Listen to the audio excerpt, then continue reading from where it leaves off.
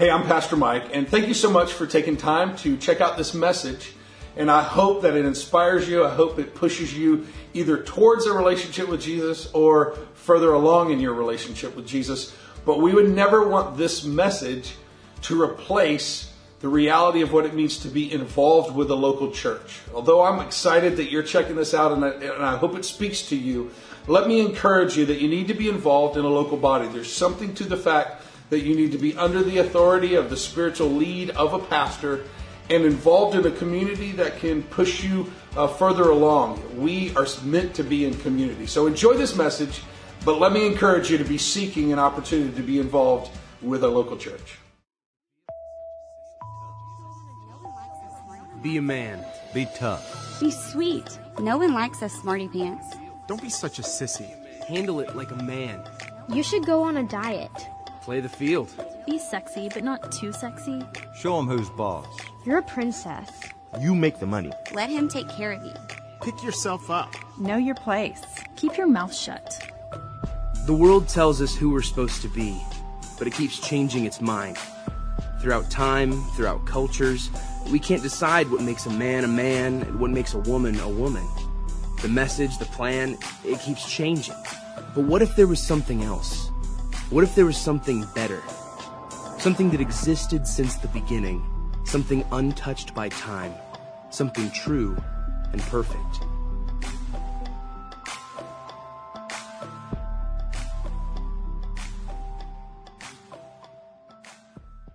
Really excited about this series that we're starting today, or that we started last week actually, and I'm really getting into it today.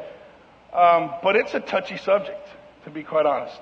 It's one of those things where as soon as you start talking about this, people get a little, okay, where are we going? Or here we go. Or it depends on your worldview, it depends on your thought process. So I'm going to pray real quick. Can we pray just as a moment? And let's ask God to be with us as we kind of jump into this. God, our goal is truth. Our goal is to hear what it is that you have called us to do, how you've called us to live, and how you've designed us.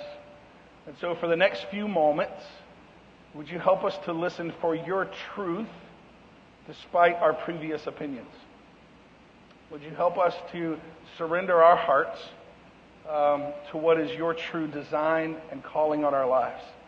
And God, I pray for anyone right now, especially men or ladies that would feel a struggle with today, that you would help them through that. God, that we would not do this in any way that would be offensive, but that we would be honoring to your truth. And so help us to do that in a way that is truthful and yet is kind and loving, which is honestly something we don't do very well in the church sometimes. And so we ask that. We ask that in the next few moments. Holy Spirit, speak truth into our hearts. We pray all this in Jesus' name. And all God's people said, amen, amen. So we are in a series called A Beautiful Design. And what we are doing is we're taking 8 weeks. And over the next 8 weeks, we are going to talk about the concept of manhood and womanhood. We're going to talk about the concept of gender. And if you don't have notes, the ushers are here now. Just raise your hand. They'll bring it. Need a pen, something to write with. They'll bring it to you. But we're talking about this concept of manhood, womanhood. Boy, that's interesting. Anybody watching the Women's World Cup? I spent like a few hours watching the Women's World Cup yesterday. It was pretty awesome. But that is an area, just so you know, that has become the last sort of struggle, battlefield, and you want to call it a battlefield of politics, when it comes to the whole gender identity struggle. Here's why. I don't know if you noticed, but just not that long ago, the Olympics kicked out a biologically born man who now identifies as a woman and was trying to compete in the Olympics as a woman. Now that brings some struggle, doesn't it? Like everybody's butt just puckered a little bit. Like that. Are we really going to talk about this in church? Like, do we really have to deal with this or address this? And I think we do. Because here's what we can't do. We can't avoid it. Then when somebody brings it to us, we get defensive, so we do it badly. Would you agree? Like that's the story of the church, if we're honest. Is that we avoid the tough things, we avoid the tough conversations, We don't have the ability to have a healthy debate. We don't have the ability to agree to disagree sometimes. And just so you know, it's okay for you to agree to disagree this morning. I'm just going to ask you to consider truth. I'm just going to ask you to consider truth, consider it from God's perspective, and then you decide what makes sense from the standpoint of what God says. And we started last week with these 3 ideas: origin, purpose, design. In other words, origin, what are we? What are we? Well, the biblical perspective is this: we are created beings. Right? We're created. We are not what it's all about. We don't make the decisions. We're not the creators. We're the created. And that's important. That's really important to start with, because you don't take something created and ask it how things should be done. Are you understanding what I'm saying? You ask the creator how things should be done. And so that's what we're going to do today. We're going to look at the Word today and say, what does God's Word? And I think I'm going to surprise you a little bit. Because there's a couple things I'm going to say today that you may have said as a believer that I'm going to challenge you that might have been wrong. Because I think we have gotten this idea of men and women, this idea of leadership that I'm going to address in just a minute. And I think we've gotten a few things twisted, which is exactly what the devil likes to do. We talk about purpose. Purpose is, why are we here? And if you have the worldview that we just evolved, right? We just evolved, like your uncle was a monkey. Of course, some of you are like, yes, he is. If we just evolved and we just came from nothingness, well then there's really no set truth. There's no solid beginning. But the Bible, the Scripture says to us, no. God gave purpose to it all. Psalm 139 says the words that before you were born, He decided the days of your life for you. Some people might refer to that, and this is another touchy subject, but they might call that predestination. That God already has an idea of what your life should look like, which totally makes sense, because if He's the creator and we're the created, what kind of a creator makes something without an idea in mind? Like that would be a terrible creator. You understand what I mean? Like nobody creates anything and then goes, what do I do with this? Like you have something in mind, you have a purpose, right? And something. And so if we're created by the creator, then the creator had a purpose in mind for our lives. And if that's the case, then that also means there's a design. In other words, if there's a design, if there's a purpose and a plan, something that God's going to do in our lives, then there's got to be a certain way designed that it works well and a certain way that it doesn't work well. Does that make sense? Right? You don't sit down and watch TV and all of a sudden your big Samsung big screen looks at you and goes, you know what? I don't want to be a TV anymore.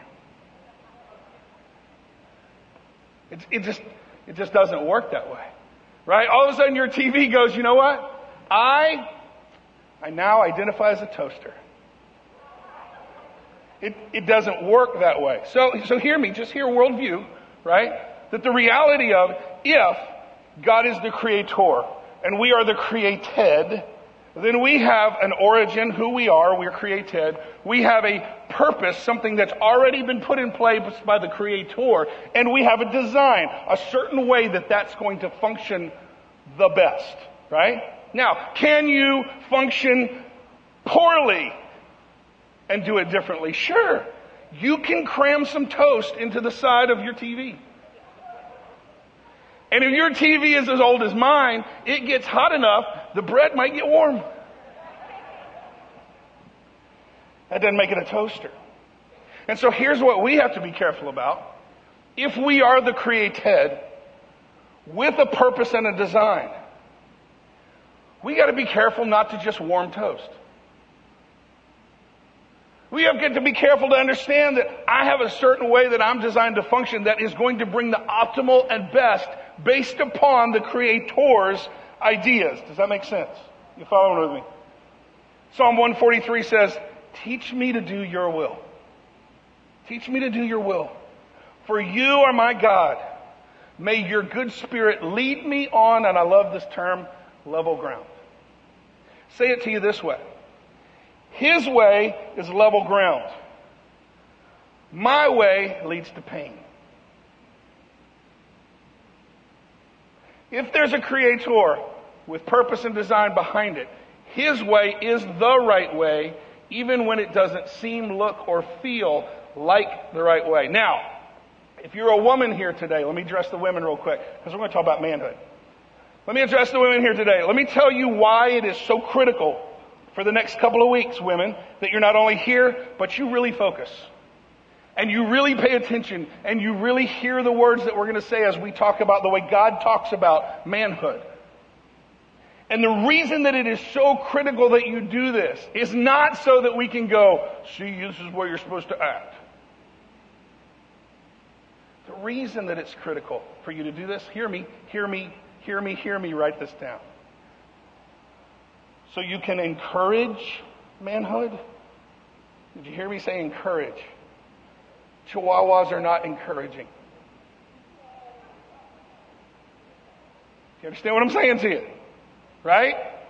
That you can encourage manhood, right? And that you can expect manhood. Because ladies, you need to expect it.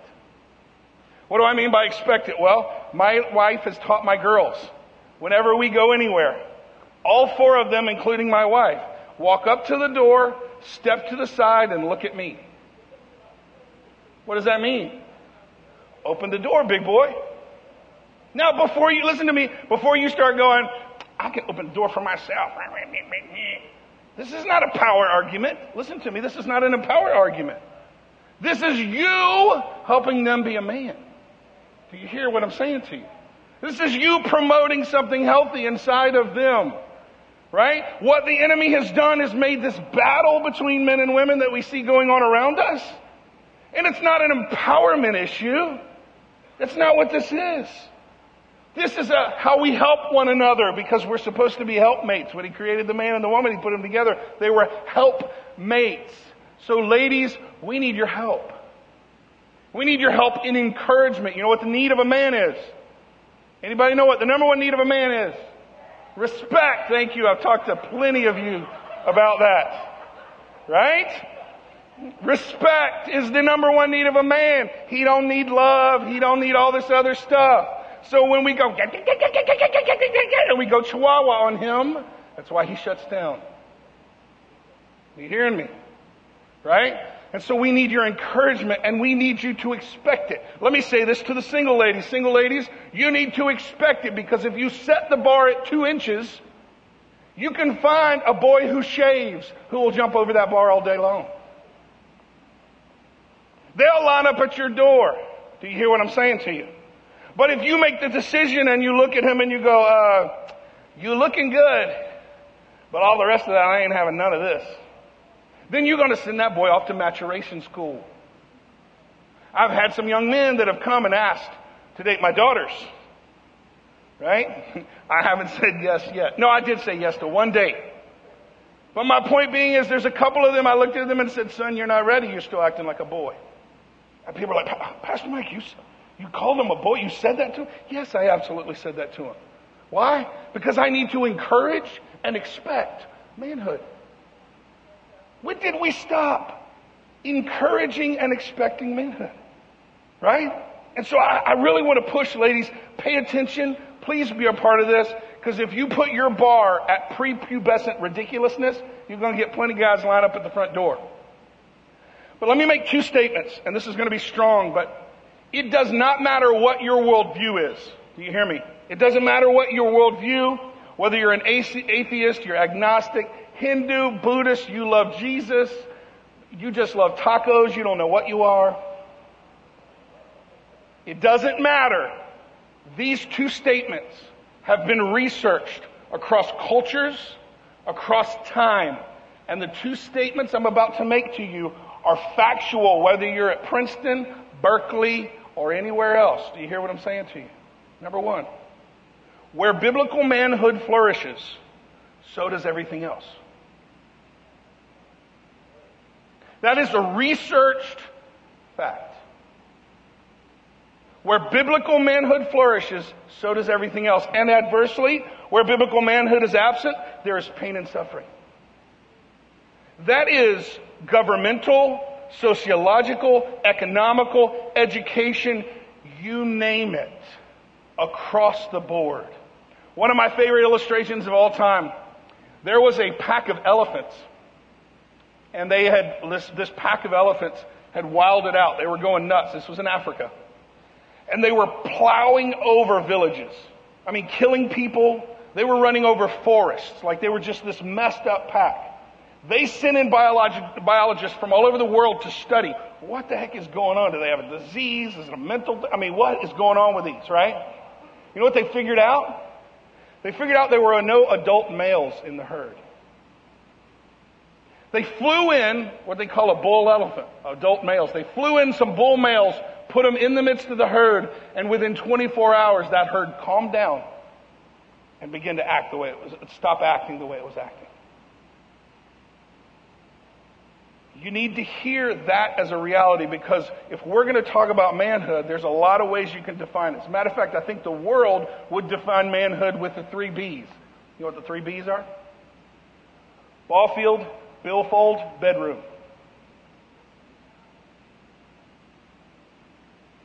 Ball field, billfold, bedroom, right? And again, the ball field has gotten interesting because of where we are with sports. Right? I watched this whole argument on TV the other day, watched a couple more podcasts where they're fighting over a guy that wants to compete in the women's thing and the women compete in this. And here's a female athlete going, this is a ridiculous conversation because the 1,500 top men in tennis could all beat Serena Williams. She would be 1,600 in the list. So we've got a struggle there. You see what I mean? Like, to me, the ball field in sports is kind of the final place where we've got this struggle of what does it mean. So what is the answer? What is it? Like, I know you're still going, okay, Pastor Mike, where are we going? Just give us something here. You got all this buildup going on. And I'm going to wait till next week. No, I'm just kidding. How about this? We'll make this statement, because this is a statement that you would hear in the church or in conservative circles. Men are supposed to lead. Yes? Not always. I told you I was going to say some things that were going to maybe twist a little bit of what you're thinking. Let me ask you this. When we are having a PMS breakdown in the Matheny household, I am more than happy to let Jennifer Matheny lead that situation. Are you hearing me? Does that make me not the head of my household? No, I don't call that slacking in authority. I call that wisdom. Can I get an amen, gentlemen? Yes. So listen, be careful, because I'm not sure men are always supposed to lead. Are you hearing what I'm saying? Is there great leadership qualities in the women around us? Oh, yes, there are. There are absolutely some phenomena, and this is part of the problem. No, it's not little woman. That's silly old school stuff, right? But that we look at different leaders or people in our church. When I look around the church, I think of different ones that have stepped up in leadership here within our church, right? If I want an event or something done, I'm calling Misty Buckner. I am. I love Don, but I'm not calling Don for the event. And he's shaking his head right now. Listen to me. Listen. Men aren't always supposed to lead. So we got a problem. How do we figure this out? What does that mean? What does it look like? Let's look at what the Scripture says, because the Scripture doesn't say lead. The Scripture uses a word that is an old school word. We don't use it much in our culture, but I'm going to say it to you this way. Headship. Headship. I want to talk to you this morning about headship, what that looks like and how it plays out. 1 Corinthians 11 and 13. But I want you to understand that the head of every man is Christ. The head of every man is Christ. Right? Does the man have someone he's supposed to submit to? Absolutely, Jesus. And if he's not submitting to Jesus, we got a problem in the scenario. And then it goes on to say, and the head of the wife is her who? Every man? No, it says her husband. We're going to come back to that in just a minute. And the head of Christ is God. So we're going to talk marriage for just a moment. Those of you who are singles, hang in there. I got some single stuff for you later on that we're going to talk about. But let me talk from the standpoint of marriage, and just for a few minutes, because I want to talk about this word headship. Headship, first of all, the word comes from the Greek, and it's kephale. Kephale, all right? So let me give you this picture in your head. Kephale, for us to try to understand headship or what that looks like. What does it mean to mean a man is supposed to sit in a role of headship? Now let me back up for a second because I didn't say this. Somebody came to me and said, Pastor, I heard you're launching a new church. Yeah, blah, blah, blah, this and that. And she said, well, what is your feeling about women? That was a setup. I was like, I love women. Just one, right? Just one at a time. But no, what she was getting at is, what is your feeling about? And she was getting at this whole manhood, womanhood, leadership. Can they be this? Can they not be that? Kind of a deal. Are you hearing what I'm saying to you? And what I said to her is I need you to understand something. You're asking me to answer multiple questions in one answer. Let me split it up. Are you asking me if women and men are equal? Then yes, absolutely, all day long. Did Jesus die for a woman just as much as he died for a man? All day long. Am I better than Jennifer Matheny? And the resounding answer is no, right? Yes, right, I got it. But listen, equal is not the question. That's the issue we're lumping in. But we have different roles. Like, I don't know if you've noticed, but men have a certain plumbing and women have a different plumbing. Have anybody else noticed that? We're created differently. We're created to do different roles. Equal in value, equal in dignity. Different in role, right? Role, headship. So the idea of kephale is the brain.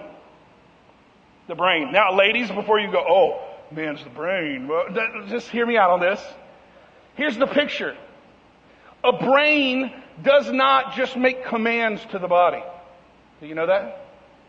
That's not what a brain does. A brain takes in all the information that comes from the body, orders it, and then gives decisions for the best flourishing of the body. Do you hear the picture there? In other words, a man in headship, our job is to help bring order. That's why sometimes, not always, sometimes men have a really good ability to kind of back up and go, okay, everybody take a breath, right? I'm going to try to bring order to this. That's what they're doing in that scenario. And so we have headship. We're supposed to bring order and flourishing for the rest of the body. Number 2, headship is more a responsibility than a right. Headship is more of a responsibility than a right. So a right is something we tend to demand or insist upon as something we are owed. This can all too often make for an authoritarian, self-serving atmosphere in a home. Right? Right? The man's just like, what I say is what goes. That's not what headship is. Headship is a responsibility more than a right. When headship is viewed as a sacred trust in which a husband is called by God to serve and honor and sacrifice for his wife, the tone and mood of the home is radically improved. That's why when biblical manhood flourishes, so does everything else. Headship is the authority to serve. Headship is the authority to serve. John Stoltz says it this way: if headship means power in any sense, then it is power to care, not to crush. Power to serve, not to dominate. Power to facilitate self-fulfillment, not to self-fulfillment in them, not to frustrate or destroy it. And in all this, the standard of the husband's love is to be the cross of Jesus Christ on which he surrendered himself even to death in his selfless love for his bride. Headship is a responsibility, not a right. Number 3, headship is the opportunity to lead. It's the opportunity to lead and scripturally circumscribed. I'm going to flesh that out for you. If Jesus is our example in what it means to have biblical headship. So men, as a man, singles, hang in there with me because this still applies to you. We'll get there. If Jesus is over us, right, and he's our head, he's our example of what headship looks like. How did he deal with his apostles? Well, he taught them. He set an example for them. He spent time with them. And, catch this, he delegated authority to them. Is a man always supposed to lead? Not when a woman could do it better, in a healthy way. Do you hear what I'm saying to you? There's nothing wrong with that. There's some amazing women that are sitting right next to you right now. Right? And some of the issue of what we've had is we've had this weird thing of just, well, men always lead, men always lead, men always lead.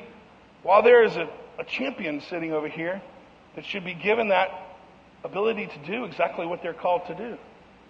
Right? I'm going to pick on my neighbors. So my neighbors are here. It just occurred to me, Carolyn, I'm going to pick on you for a second. So hurricane came. And we needed to hook up our generator. Right? And Chad comes over to the house and says, hey, you got a generator? Yeah. He's like, let me go get Carolyn. Catch this. Who hooked up the electricity to our generator while the men stood around? Carolyn did. Listen to me. There's no need for that to challenge our manhood when that's something God's created for her to do. Do you understand what I'm saying to you? Like this is something for us to work together where we've made it a battle. We're supposed to be helpmates. Are you hearing what I'm saying to you this morning? Right? Are you hearing that this is, men, ladies, I hope you're feeling a little bit empowered. And men, I hope you're being challenged a little bit because the reality is listen, when it says on the second half of this, scripturally circumcised,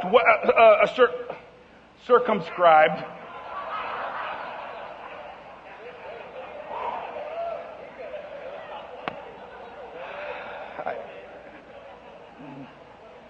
yeah, I'm a hush.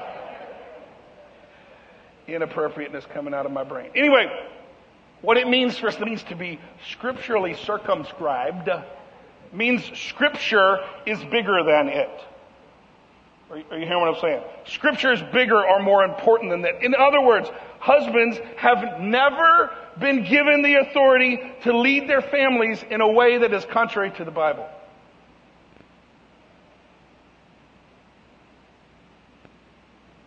Headship does not give men the right to be wrong. Simply because God has invested in a husband, the authority of headship does not give him the freedom to lead in ways that are contrary to God's word. And on a related note, if a wife is ever asked or told by her husband to do something that violates Scripture, she is not only free to disobey him, she is obligated to do so. You hear what I'm saying to you? Boy, it got quiet up in there in this Presbyterian church. Number 4.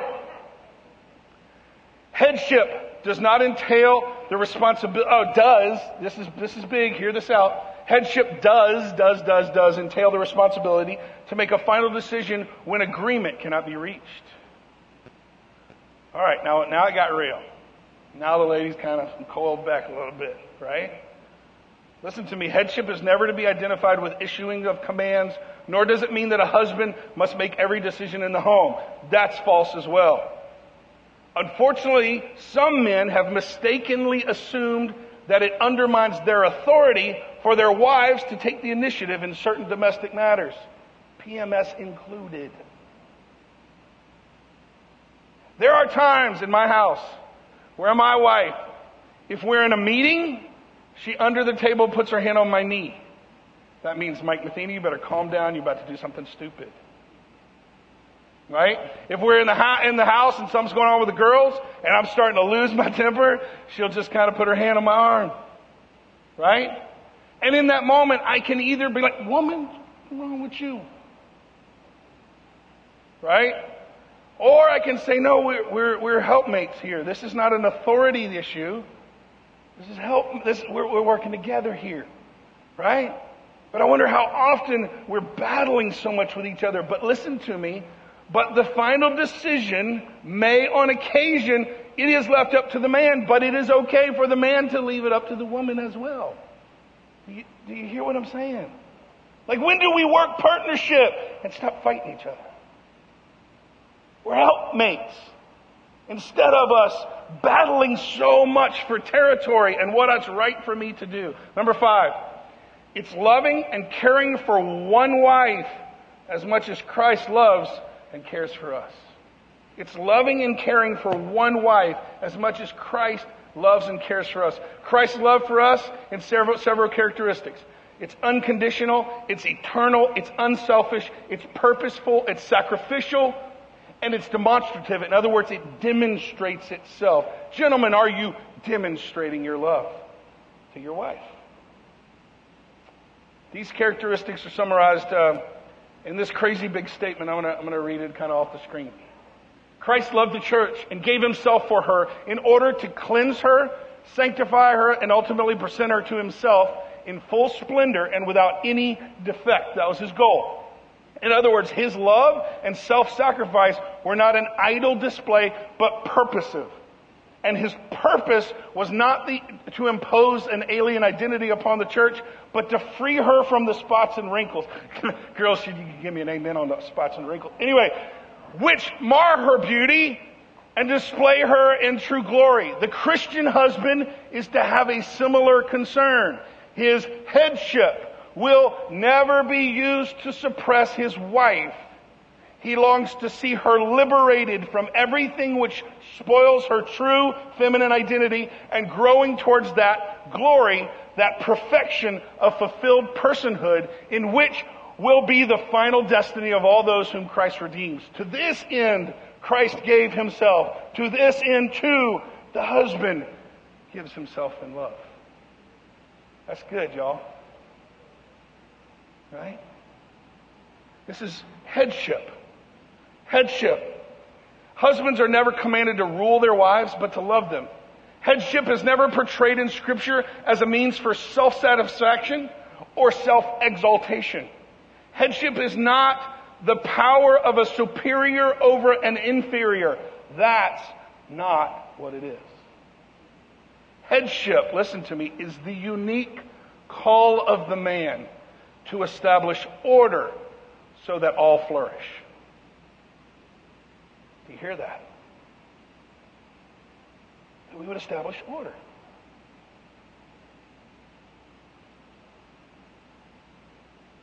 That all might flourish. How does this play out? Let me give you 3 areas. This is how I'm going to finish out today for this week, and then we'll pick up next week on some hurdles that men have and that we struggle with.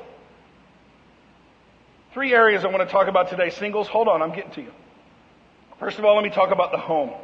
Let's read out of Ephesians 5:23. So remember, we're talking about headship here today, not leadership, not this other. But let's look what it says here. Husbands, love your wives as Christ loved the church and gave himself up for her. We already read that part. That he might sanctify her, having cleansed her by the washing of water with the word. So that he might present the church to himself in splendor. Stop there. In other words, if I'm loving my wife in biblical manhood and biblical headship in the way that I should, then I should be taking care of her in such a way that I can almost present her back to myself because she's in splendor. Some very wise man said this to me a long time ago. You can tell the quality of the man by the countenance of his wife.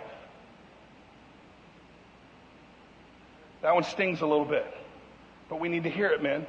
Because it's who we're called to be. So that he might present to the church himself in splendor, without spot, wrinkle, or any such thing, that she might be holy and without blemish. In the same way, husbands should love their wives as their own bodies. He who loves his wife loves himself. For no one ever hated his own flesh, but nourished and cherished it, just as Christ does the church, because we are members of his body. Therefore a man shall leave his father and mother and hold fast to his wife, and the two shall become one flesh. This mystery is profound, and I am saying that it refers to Christ and the church. Now, however, let each one of you love his wife. Let me stop here. Many of you have come and done some counseling with me or some pastoral care with me, and you've heard me say this, but everyone needs to hear this. This is my favorite, the number one verse in the Bible for marriage, in my opinion. Because he gives us the basic need of a man and the basic need of a woman. Right? Basic need of a man. Of a woman. Let each one of you love his wife as himself. The basic need of a woman is love, security. Inside of every woman is that little girl who just wants, initially, dad. Right? Healthy dad. Let's be healthy. It's a weird culture. But healthy dad to put his big, strong arm around her and go, I got you, baby. It's okay. And every little girl wants that security and that feeling inside. And that's the challenge to us men. Your job is to make her feel loved and secured. And when she's whacked out, come on, when she's losing her mind, let me give you a little trick. Ask yourself, where is she feeling insecure? Where is it that she's feeling unloved? And if you can pinpoint that, you can change it. You can help. Because if it's a financial issue, she's feeling security issues because of the finances. If it's moving somewhere, she liked her nest and we just jacked her nest up. See, it's a security thing always. Right? Now, it goes on. And let the wife see that she, what? Come on ladies, real loud. Respects her husband. What does that mean? That does not mean Chihuahua mode. That does mean that you put down the megaphone and every once in a while pick up the pom-poms. And don't be all sexist, politically correct on me, but do you hear what I'm saying? That we would encourage, right? It's the dumb stuff that my wife does that makes me feel like a man. You ready? My wife's become an expert at this. They walk in from shopping. They've been out shopping, spending my money. Here's what she says, though. You ready? Here's what she says. Hey, girls, show your daddy what he bought you today. Come on, man. I'm beating my chest. Yeah, show your daddy what I bought you today. Right? I need to feel that respect. I need to feel, do you hear what I'm saying to you? That reality. And so here's that balance. Here's what we need to do. Men, if we will start dealing with security and love of our wives, she's feeling insecure, I promise you that's what's going on if you'll deal with it. And then ladies, if you'll turn around, we can start seeing something a little bit different within our home. Headship in the home is sacrificial love for their wife. It is spiritual direction for the home. Now pause, asterisk. Let me put a little extra in here. Because there's some single moms in here right now, and right about now, you're not feeling real great. And I need you to hear something. Don't go running looking for a man because I just told you the man brings spiritual direction to your house. You're looking at a man who was raised by a single mom. And here's what I can say to you. Where there is struggle, God's grace abounds. You hear me? There's grace for your situation. There's grace in that scenario. As a matter of fact, almost every man that I know, that I spend time with now, that is a godly man, has a bad father situation. And even though it was tough and we didn't have that scenario, we're stumbling forward right now by God's grace, and your kids can be the same way. So just because you're that single mom, don't get your head down in this moment. Do you hear me, Mom? Don't do that. Don't do that. Spiritual direction for the home, sacrifice, and provision. The man, part of headship, is provision. Oh, here we go. Are you trying to say that if I make more money than him, that there's a problem? I don't know. What's your house like? Here's what listen to me. Here's what I'm going to say to you. If she's a doctor, and that's what she does, then rock and roll. That's awesome. There's nothing wrong with that. Listen to me. Men, Don't let that allow that to be something that challenges your manhood. But still your job is provision and order. Do you hear what I'm saying? That's still the reality of who you are. So what does that look like? Well, what that looks like is you're still involved in taking care of the provision of the house. Well, here's one thing it doesn't mean you don't work.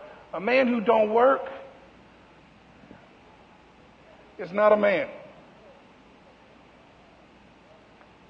That's scriptural. That's not Pastor Mike. I can lay it out for you if you want. But the reality is that is a part of who you are as a man, to do something. I don't care, flip burgers, do something.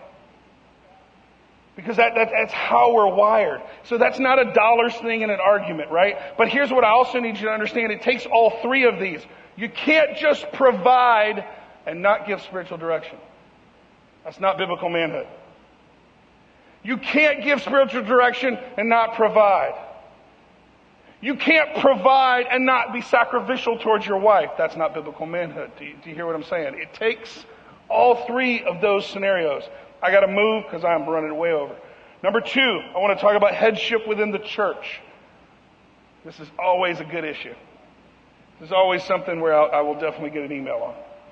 What does headship look like in the church? Okay, so here we go. Because people kind of the whole, can you have a female pastor? Can you not have a female pastor? Can women do this? Can women not do that? Let's read what the scripture says, not what Pastor Mike says. 1 Timothy 3 says this. The saying is trustworthy. If anyone aspires to the office of overseer, let me stop there and say this. You can take that word and you can substitute several different words. Another word that you can put in for overseer is elder. Right? So you may be a part of, and on our church, we call them elders. Right? So we have elders that oversee the church. You can also put the word in there bishop. Right? You can also put the word in there pastor, although pastoring is a spiritual gift and is different. Those are words that are synonymously used. So when this says overseer, think elder, leader, pastor of the church. If anyone aspires to the office of overseer, he decides a noble task. Therefore, an overseer must be above reproach, the husband of one wife.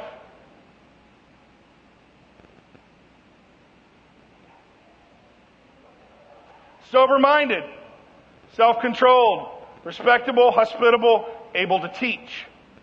Not a drunkard, not violent but gentle, not quarrelsome, not a lover of money. He must manage his own household well, with all dignity, keeping his children submissive. For if someone does not know how to manage his own household, how will he care for God's church?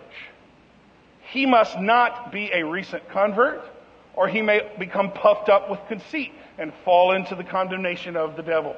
Moreover, he must be well thought of by outsiders, so that he may not fall into disgrace, into a snare of the devil.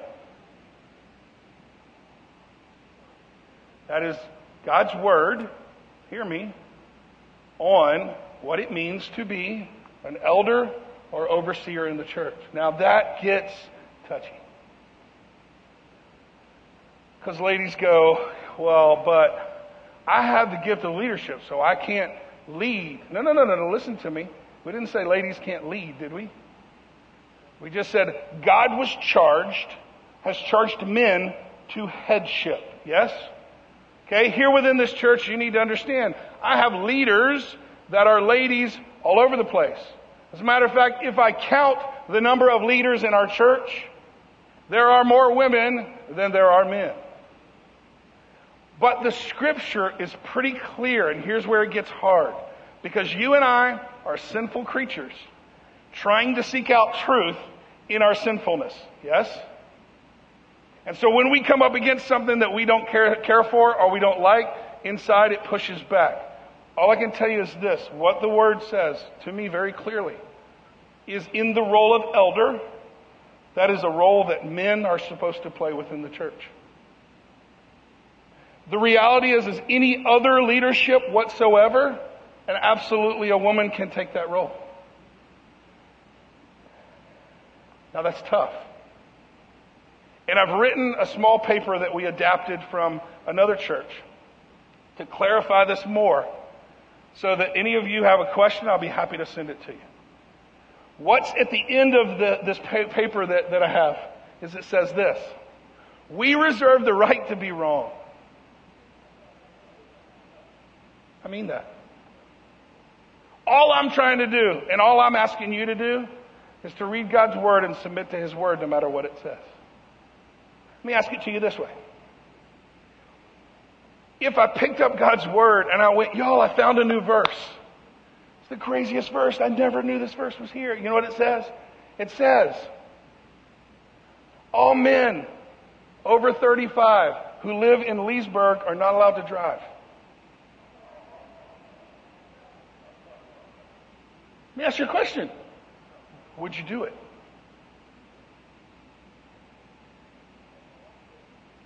If I could open up the Bible right now and say, here's a verse, and it says this: all white people, which is most of the people up in here, right?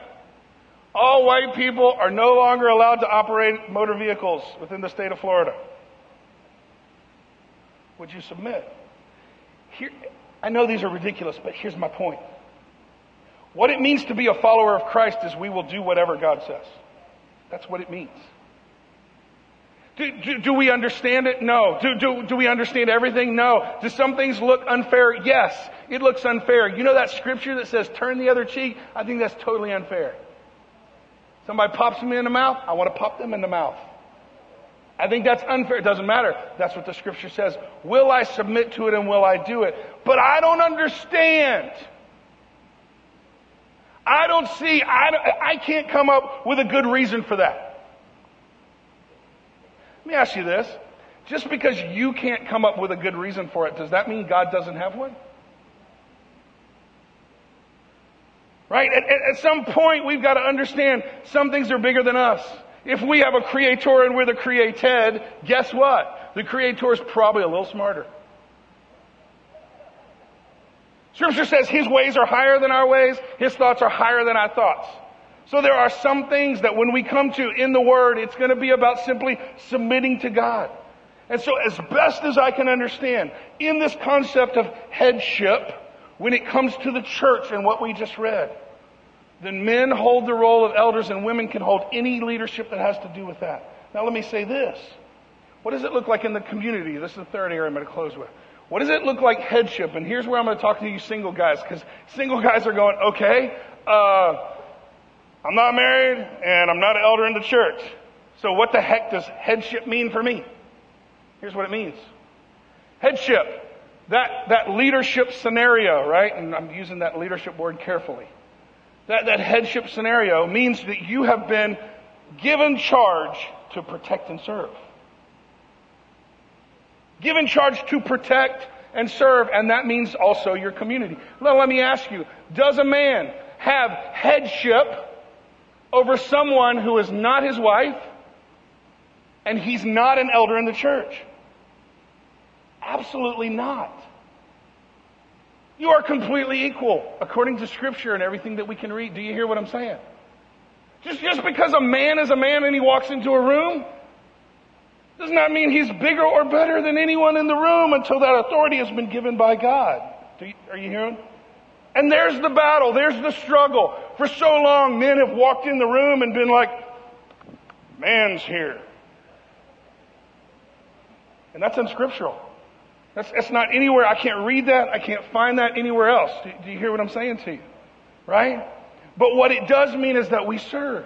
Single men, your job, catch this, your job, if you so choose, unless you have the spiritual gift of singleness.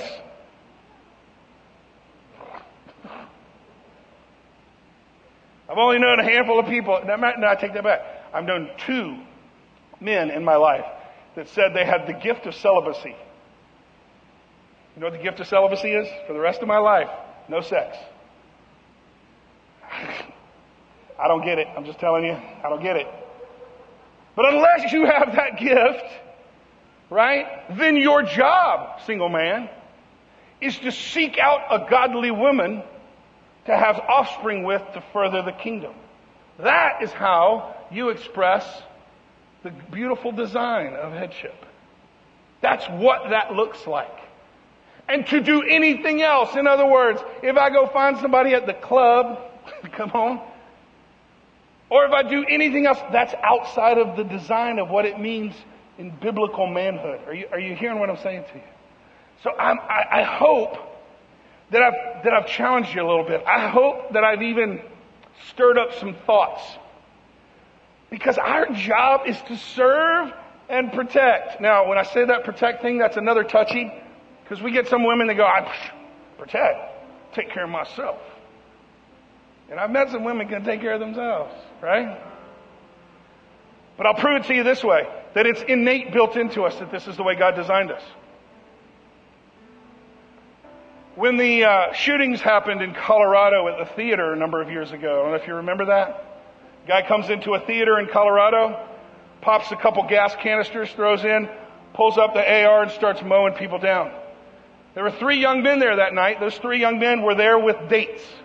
Girlfriends, not married, not wives, just dates. All 3 of those young men threw the women down, got over them. All 3 of those men died. All 3 of the girls were critically injured, but lived. And their critical injuries were just because bullets went through his body and then hit hers, but not with the same impact. Not a person on the planet doesn't look at that and go, hero. Hero. We give you the other side. The other side is, there's a number of years ago of an incident. I could tell you to pull it up. You could look it up on Google. But basically, there's a boat going down. And they have actual pictures of some men pushing women and children out of the way to get into the life rafts. There's not a person on the planet that doesn't go, loser. Why is that? Because it's innate put inside of us. This is not supposed to be a battle. It's a beautiful design. Do you hear it? And when we do that well, when we put this beautiful design well, it's awesome.